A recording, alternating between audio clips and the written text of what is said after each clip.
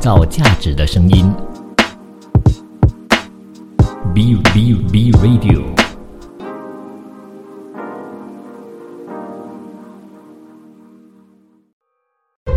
一段文字，一寸养分，一种体悟，一份感动。儿童文学品读会，你我的陈年往事。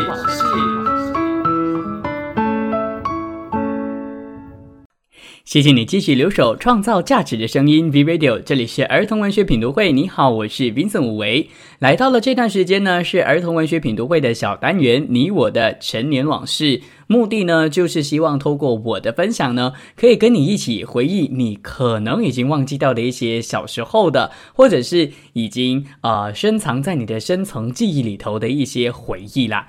那今天的主题呢，我设定在童年时期的一些玩偶。其实我觉得在童年时间啊，除了玩具之外呢，有另外一个形式的玩具是很常出现的，就是玩偶啦。那说到玩偶的话呢，基本上我一定要分享的就是我现在的陪睡品，就是我妈送我的一只很大只的狗。那这只狗呢，应该是 French Bulldog 或者是反正就是斗牛犬那一类的狗吧。那它很大一只，它的屁股呢比较好抱，那个头就有点太大，不好抱。反正如果呢我没有抱着这只狗睡觉的话呢，我基本上是很难睡觉的。然后当然啦，这个狗对我来说有很大的一个意义啦，因为它是我妈送给我的嘛。那听我妈的转述呢，是她在我大概1-2岁的时候吧，去泰国玩的时候呢，把它带回来的。那当时候我其实有回到槟城的时候呢，我就有翻了一些旧照片，才发现原来我小时候小时候2岁还是3岁的时候有拍照嘛。那个时候的我还很矮小，那我那个时候还可以骑在我这一只大狗的身上，因为我那时候还小嘛。当然现在就没办法骑了，如果现在骑的话估计会扁掉啦那说到玩偶的话，其实你的陪睡品又有什么呢？我的陪睡品就是刚刚提到的这只大狗嘛。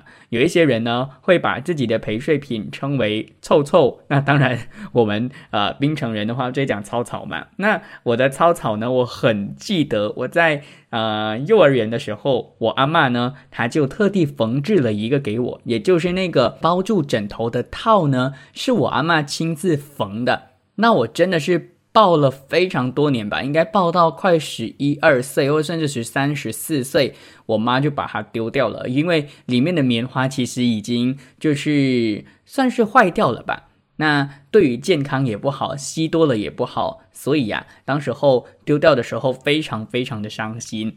那我现在抱着这只大狗会不会比较不好呢？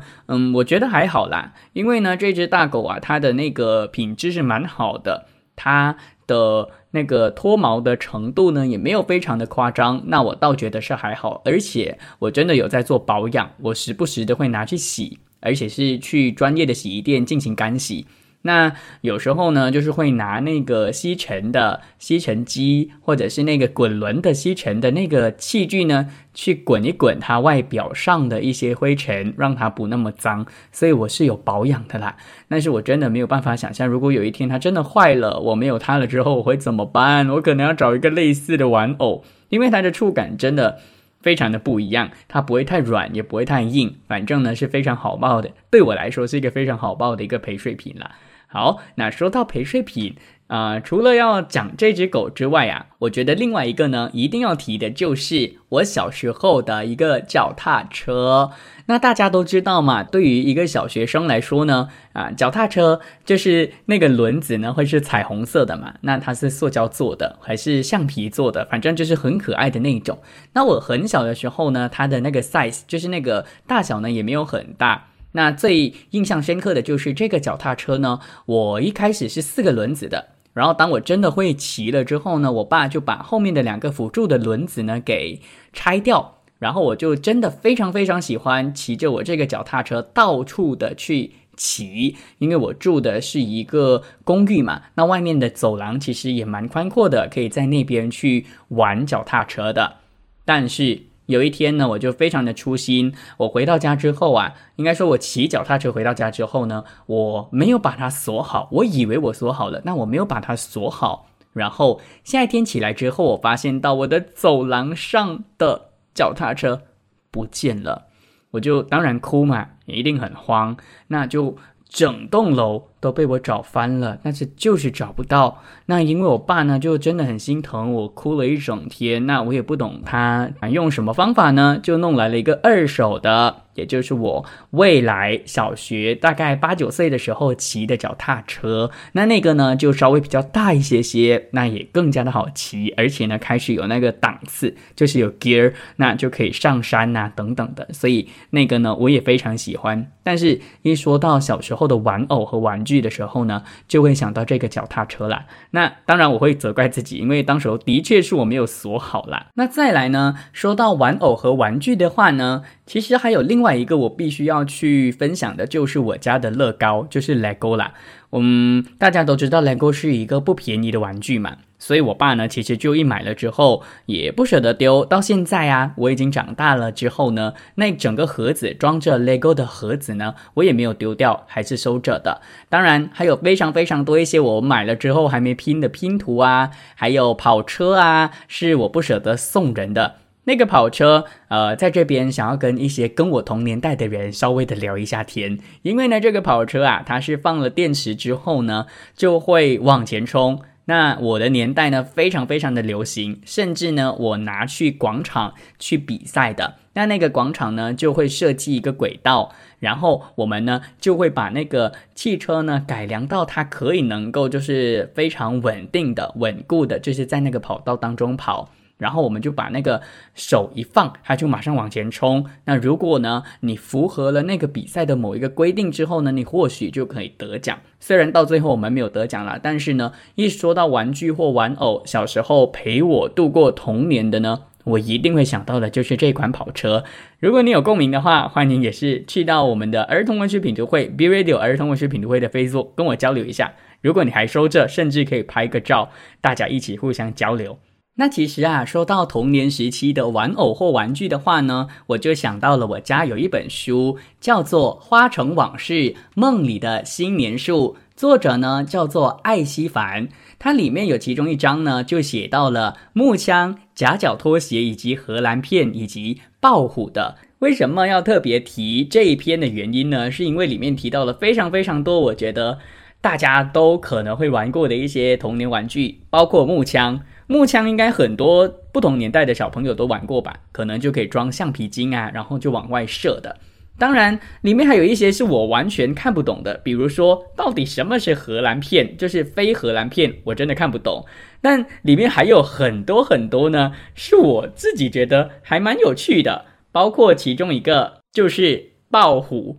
豹虎到底是什么呢？你可能会觉得它是老虎，对不对？不是哦，豹虎是一种小蜘蛛，它一般呢会藏在树叶里头。然后呢，作者就讲啊，放学之后呢，他会赶快把功课给做完，然后跑出去玩，在植物丛里面呢去寻找豹虎。然后找到了2片粘在一起的叶子呢，就会小心翼翼的掀开来看，因为豹虎呢会弄那种黏黏的白色的东西躲起来在里面睡觉。那当然作者也在文章里面呢就有提到他非常幸运的会抓到，然后抓到了之后会把它放在哪里呢？会把它放在火柴盒里头的。所以我相信我现在跟大家分享，大家应该也有类似的一个经历吧。我是不至于抓蜘蛛啦，但是我会抓其他的东西，一时之间也想不起了。但是呢反正抓一些小动物啊小昆虫啊，我是有这样的一个经验的。我想起来了，我会抓一些ladybird， 就是很漂亮的瓢虫。那些瓢虫呢，因为我觉得没有很可怕而且很漂亮，那我就会抓起来，抓了之后其实也只是看了一下，之后还是把它放掉的啦。那在这一章当中呢，其实作者还提到了另外一个玩具，是我非常感兴趣的，我自己是没玩过啦，但是可以跟大家分享，就是用冰淇淋的小木条做成的直飞机，直升机哦。那机上呢会有一个10字的螺旋桨，只要轻轻的去扯动系在机身上的那个红色的绳子的话呢，那个螺旋桨就会不停的转啊转，然后呢它就成为了这个作者最爱的玩具之一。不知道在听我的节目的每位听众朋友有谁玩过呢？或许可以跟我分享你的心得哦。好啦，希望今天的分享呢可以勾起你跟我心里当中的一些可能已经不小心被忘记掉的一些童年往事，因为这个单元就叫做你我的成年往事。那当然啦，要请你继续留守创造价值的声音 B Radio， 因为接下来呢会继续的跟大家分享猪的形象，到底还会有什么不一样的形象呢？别走开，继续留守 B Radio， 我是 Vincent 武维，创造价值的声音 B Radio。 谢谢你继续留守创造价值的声音 B Radio， 这里是儿童文学品读会。你好，我是 Vincent 武维。如果猪会变成一个东西，或者是变成一个植物的话，你觉得它会变成什么呢？接下来这本绘本呢的绘本名字叫做听说小猪变地瓜了地瓜当然就是我们马来西亚或者是东南亚地区呢叫的番薯啦。那如果猪变成地瓜又会发生什么事呢？这本绘本它就将这个事情呢说得淋漓尽致，因为它的作者呢是宫西达也老师。宫西达也老师呢，其实我也不要在今天呢就再多说了，因为其实我在节目当中呢很常介绍这个老师的作品。不过要多补充的一个资料呢，就是听说小猪变地瓜了这一部作品呢，其实是狼和小猪的系列作品，也就是宫西达也老师的其中一个系列作品啦。那当然也一贯的有宫西达也老师的作风，非常的无厘头，非常的诙谐。那到底故事会是怎么样的呢？一起来听书吧。听说小猪变地瓜了，作者宫西达也，翻译李慧娟，北京联合出版公司出版。听说小猪变地瓜了。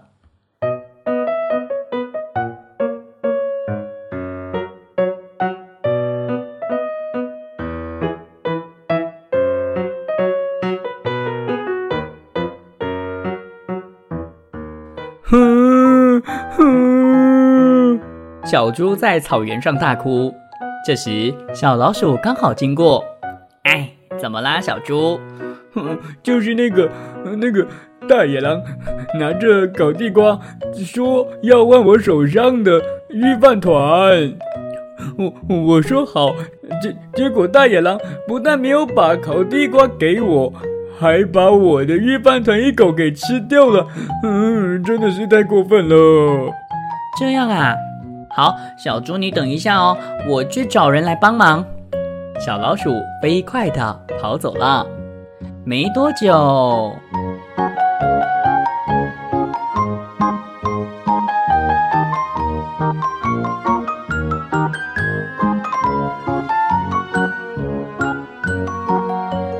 小白兔，遇见你真的太好了。就是那个大野狼拿着烤地瓜说要和小猪换御饭团，结果大野狼不但把小猪的御饭团吃掉了，还拿走小猪的烤地瓜。好吧，小老鼠等一下哦，我去找人来帮忙。小白兔飞快地跑走了。没多久，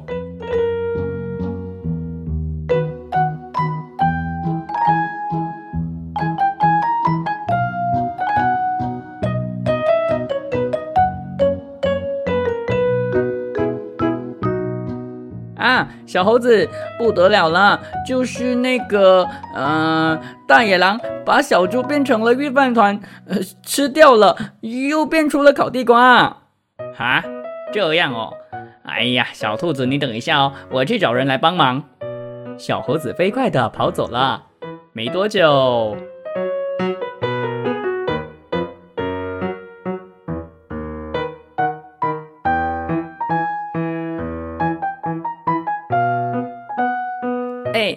小浣熊不得了了，就是那个小猪它变成大野狼，把御饭团吃了，又变成烤地瓜了。真的吗？那可真是不得了。小猴子你等一下哦，我去找人来帮忙。小浣熊飞快地跑走了。没过多久，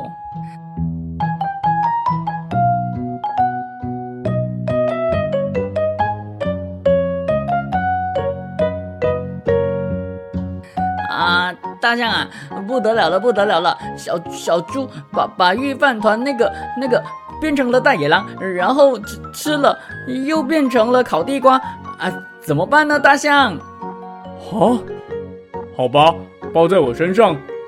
大象跑去找小猪，刚好遇见了大野狼，正好吃掉烤地瓜。哦，不可以把小猪给吃掉啊！大象从大野狼手上拿走烤地瓜，对着地瓜说：哼，现在我带你回家哦，可怜的小猪。但是为什么小猪会变成烤地瓜呢？大象一边走一边说：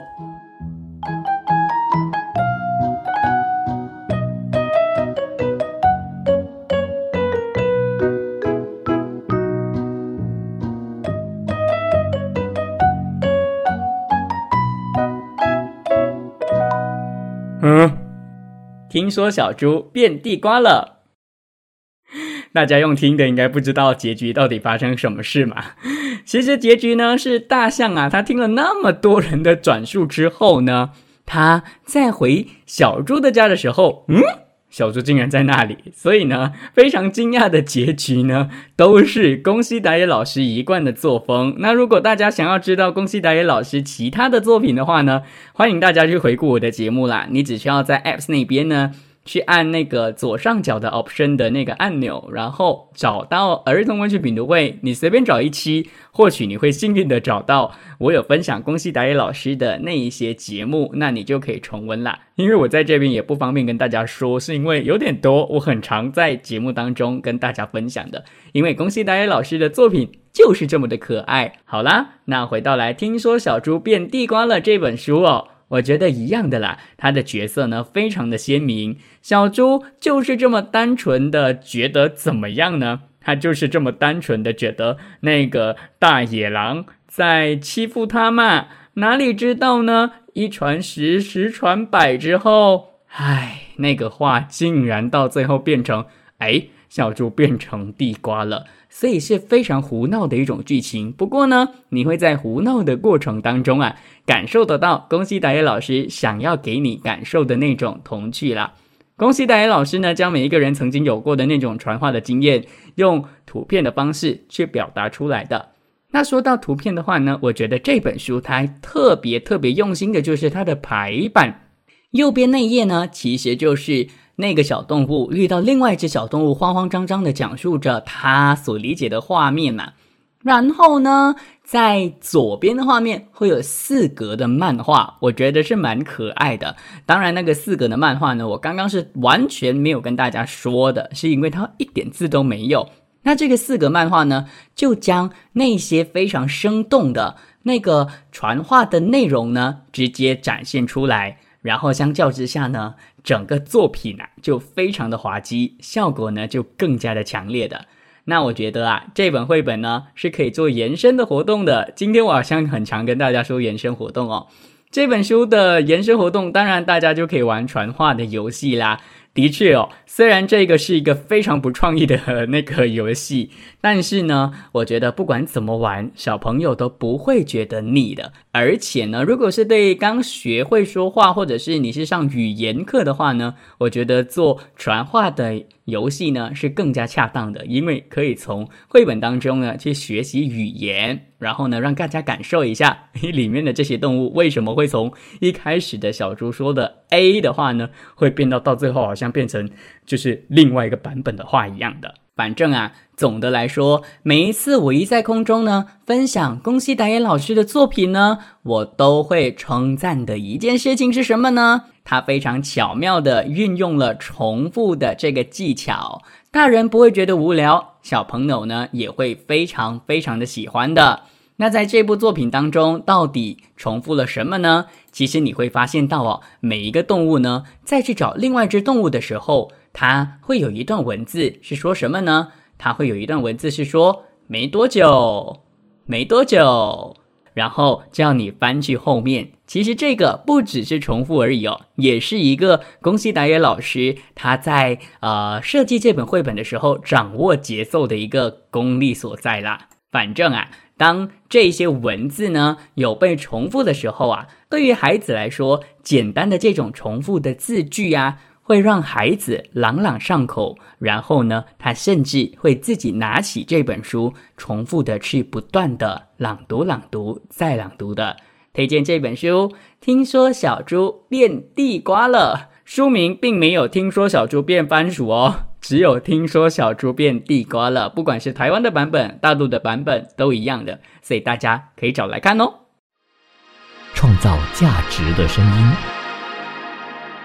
，B Radio。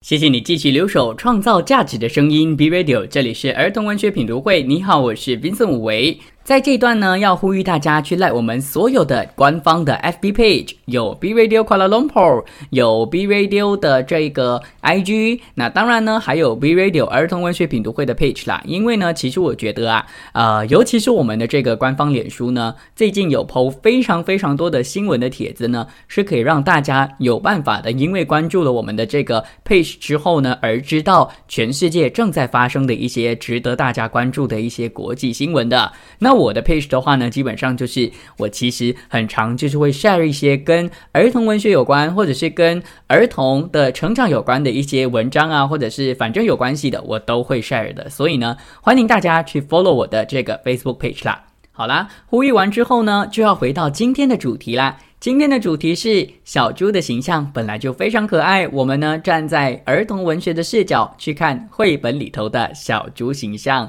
这本绘本的名字叫做《我喜欢我自己》。那其实呢，在前几段我们分享的这个绘本的篇幅呢稍微比较长的，那现在我喜欢我自己这本绘本呢，其实稍微比较轻松，它的篇幅也比较短。而这部作品呢，都叫做我喜欢我自己了嘛，所以它的价值观是非常直接的。那到底有什么好玩的呢？先给大家介绍这位作者好了。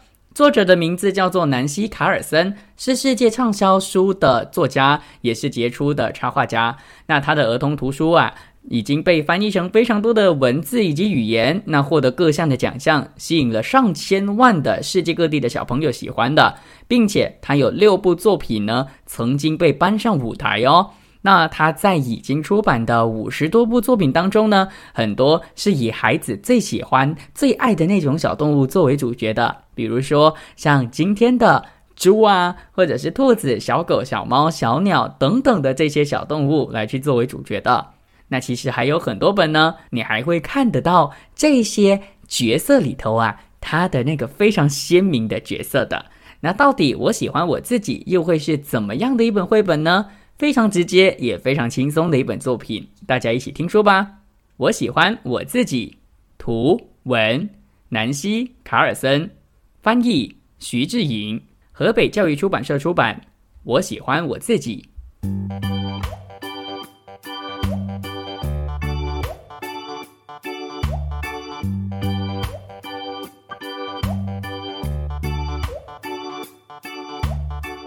我有一个最要好的朋友，这个好朋友就是自己。我和自己会做好玩的事，我会画漂亮的图画，我骑车骑得很快，我还会和自己读好看的书。我喜欢照顾自己，我自己刷牙、洗澡，吃有营养的食物。早上起来，我都会对自己说：嗨，你看起来棒极了。我喜欢自己卷卷的尾巴，也喜欢自己圆圆的肚子，还有自己细细的小脚。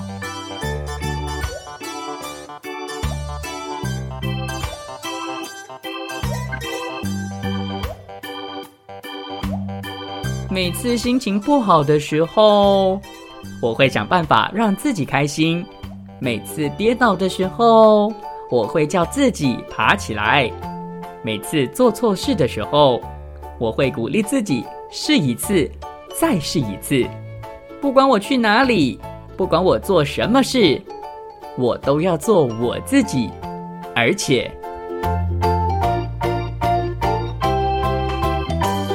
我喜欢这样。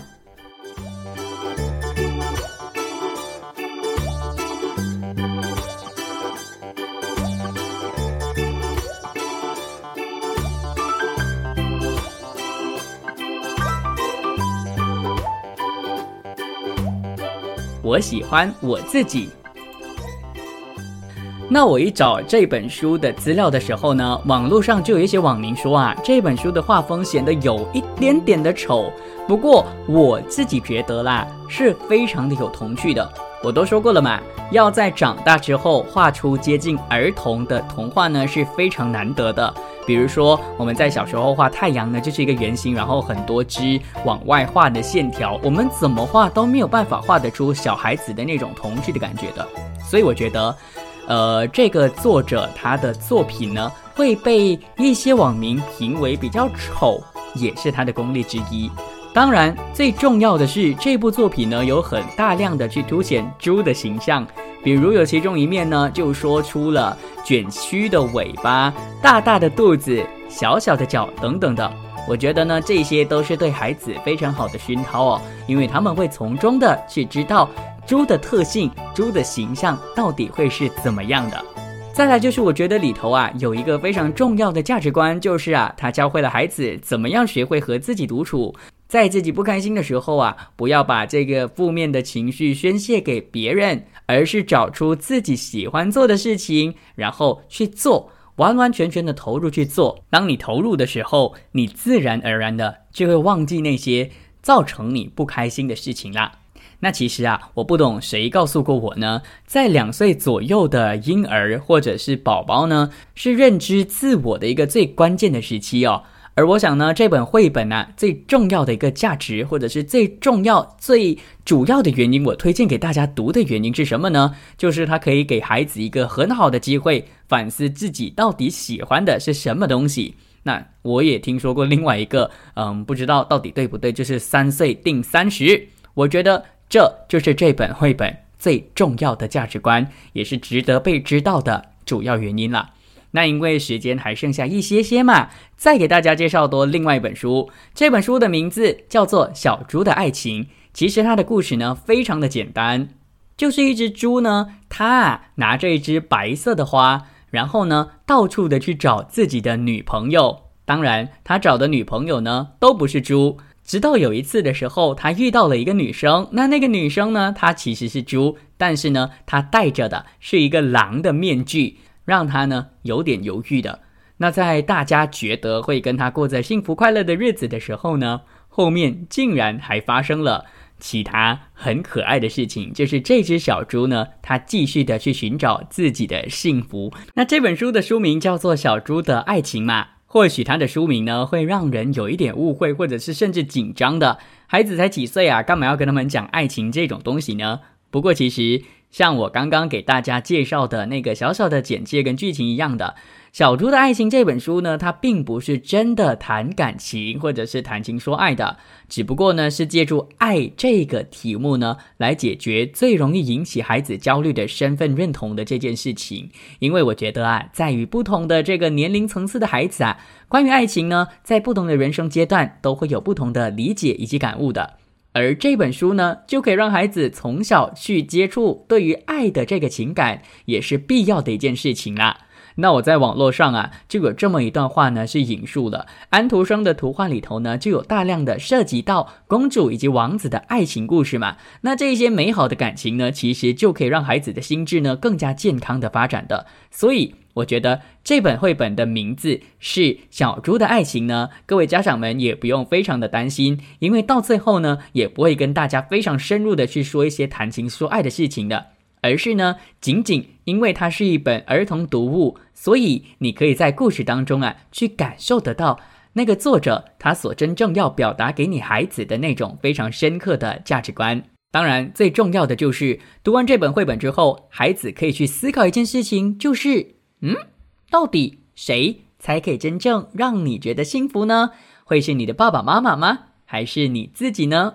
我相信孩子读了这本书之后啊，他自然就会有自己的答案。我觉得可爱的地方呢，就在于这一本绘本的字真的非常非常非常的少，而且我觉得啦，在不同的这个年龄层次的孩子呢，是应该多多少少告诉他们什么是爱的。而这本绘本呢，就告诉了他们，其实有另外一个层面的爱到底是什么呢？就是你要学会爱自己，或者是呢，学会的去想到底你身边关心你的人是谁的。反正这也是一本猪的形象画得非常可爱的一本绘本，绘本的名字叫做《猪的爱情》，作者叫做艾米丽·费德，而翻译的呢是麦小燕。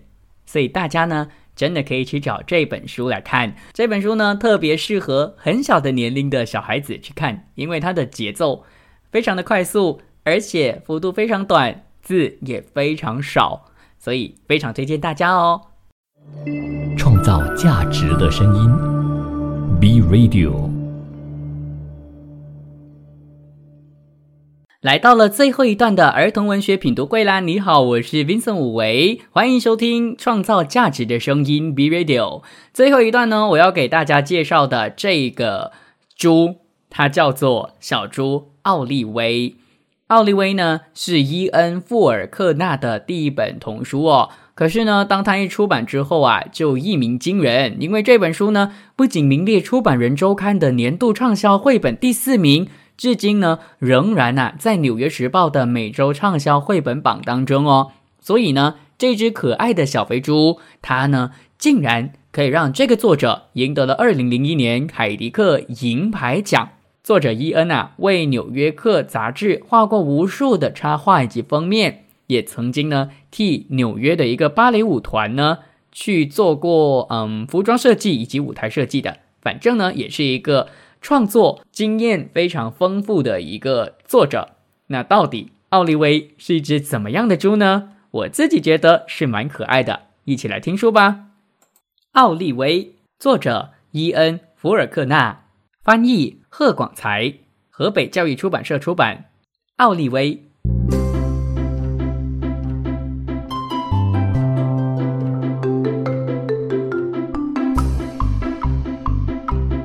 这是奥利威，他会很多东西哦。他最拿手的一件事就是把人弄晕，他甚至常常把自己给累晕。奥利威的弟弟叫做小恩，他最爱学奥利威了。小恩一天到晚跟着奥利威团团转，奥利威有时不得不对他严厉一点。奥利威和爸爸妈妈、小弟小恩和小狗米花住在一起，还有小猫可乐。每天早上，奥利威起床后要先把可乐移开，等刷牙梳理好耳朵后，再把可乐抱回去。奥利威出门前一定把每件衣服都拿出来穿穿看。晴天时，奥利威喜欢去海边玩，他觉得装备齐全最重要。去年夏天，奥利威还很小，妈妈教他在海滩上堆沙堡，他做得很棒。奥利威也喜欢躺在海滩上晒太阳，当妈妈觉得他晒得像条大热狗时，他就会喊他和弟弟回家。奥利威每天必须睡午觉，妈妈会进来提醒奥利威，你知道什么时候到了吧？奥利威当然一点儿也不想睡觉。下雨时，奥利威会去参加美术馆，他喜欢直接走到他最喜爱的画面前。奥利威总是在这张画前一站就是很长的时间，你猜他在想什么呢？不过有一张画老是让奥利威搞不懂。他跟妈妈说，我只要5分钟就可以画一张一模一样的了。奥利威回家后马上就画了一幅。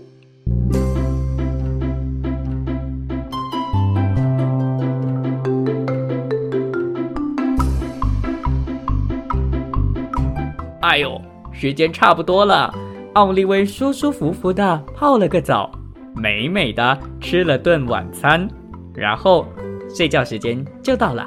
当然，奥利威一点儿都不想睡觉，今天讲5本故事书就好啦，妈咪。他跟妈妈说，不行，只能讲1本，4本啦，2本，3本好不好？哎呀，好啦，只能3本哦。故事讲完时，妈妈给奥利威一个晚安亲亲。小可爱，你知道你快把我累昏了吗？不过妈妈还是好爱你。奥利威也给妈妈一个好大的晚安亲亲，然后说，我也好爱你哦。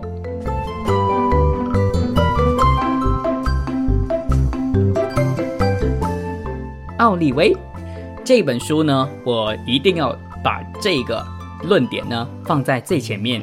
就是它是少数色彩比较单薄的绘本。这里的奥利威呢，其实整本绘本里面它都是黑白色的，然后就有一个影子，其实简单来说它只是白色，然后呢你就会看到黑色的线条，然后还有影子而已，所以那个整体的这个颜色呢是非常非常少的。但是呢，作者也不完全只是让整本书只有黑白色，你会看到非常多的点缀。比如说有其中一幕呢是他玩他每一个玩具嘛，对不对？他的每一个玩具都是红色的，然后还有他时装秀的时候呢，也是每一种衣服都是红色的。我个人是觉得这一点呢非常考验作者的功夫，因为呢那个场景啊是不同款式的衣服要同时出现的，然后呢它都要红色，所以你没有办法用不同的颜色去设计不同款式的衣服，所以我觉得非常非常的考验作者的功夫。如果设计的不够自然的话，你会觉得不符合或者是非常的突兀。反正啊整本书看起来呢你是不会有那种很突出的颜色出现在这本绘本当中的，也成为这本绘本最大的一个特色，就是整本绘本主要的颜色就是黑色、灰色、白色和红色。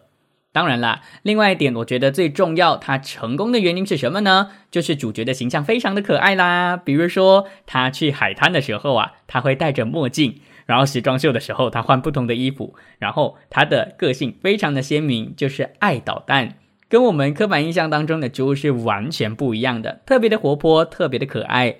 重点就是像我刚刚上面提到的，这只猪为什么会特别的成功呢？因为它难得不是粉红色的而且它的耳朵是站起来的哦，我觉得这个形象呢是非常特别的。大家可以去找奥利威，然后如果你找不到奥利威的话，你可以找奥利威绘本，你就会看到这只猪的形象到底是长什么样子的啦。那回到来它的画风啊，很多很多的小细节，除了这个红色的点缀之外呢，我觉得作者还藏了非常多的彩蛋。比如说奥利威的房间呢挂着一幅画，那一幅画写着 I am Olivia， 也就是我是奥利威，然后笔触呢就是孩子的涂鸦，非常的真实，然后每一个表情都非常的细腻，就像当他被骂的时候呢，表情就好像有点生气，但你会觉得非常的可爱。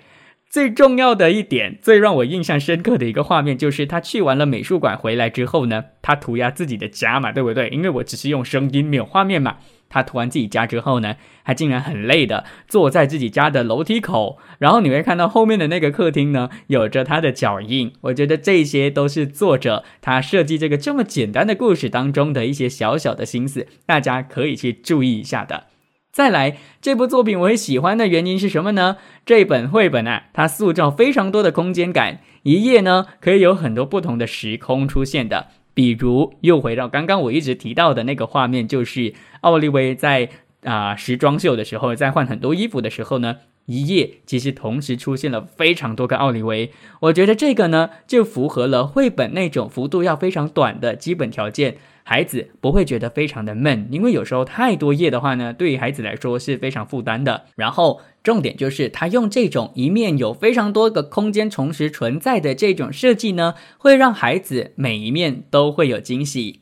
最后当然就是他的结局啦，因为一开始你可能会觉得哎呦，他的妈妈应该是非常讨厌他的，因为呢他真的非常的调皮。但是到最后大家都听了嘛，到最后呢妈妈把他抱在怀里，然后呢给他一个晚安亲亲的时候他说了你是我的心肝宝贝。我觉得这本绘本呢是促进亲子关系的最佳读物之一。为什么是之一呢？因为有很多的绘本都可以促进亲子关系。那我觉得父母亲在看奥利威这一部作品这一只猪的时候呢，父母亲再怎么觉得自己的孩子想要让自己抓破头脑，或者是多么的坏蛋都好呢，都会像奥利威的结局一样的，就是他还是你的心肝宝贝，你还是非常爱他的。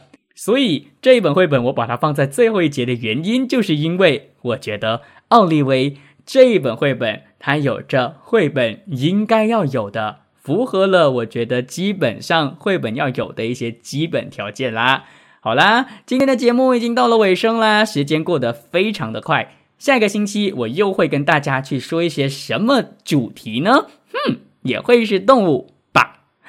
到底会不会是动物呢？我们每个星期二晚上的10点到12点钟会首播的，我们就在空中见咯。当然在跟大家说拜拜之前呢，一样的再一次的苦口婆心的去呼吁大家去like我的 Facebook， 就是 B Radio 儿童文学品读会。因为我最近呢还蛮常做一些精选集，也就是我剪接出了一些节目的精髓，然后呢把它 po 到了 FB page 当中，那你就可以能够把我的这个影片啊还有精选集呢分享给你身边有孩子的朋友，或者是喜欢看儿童文学的朋友。那过程中呢就可以有更多人知道儿童文学品读会的存在，或者是创造价值的声音的 B Radio 的存在啦。好啦，下个星期同样时间同样电台再见咯，我是 Vincent 武维，拜拜。创造价值的声音 B Radio。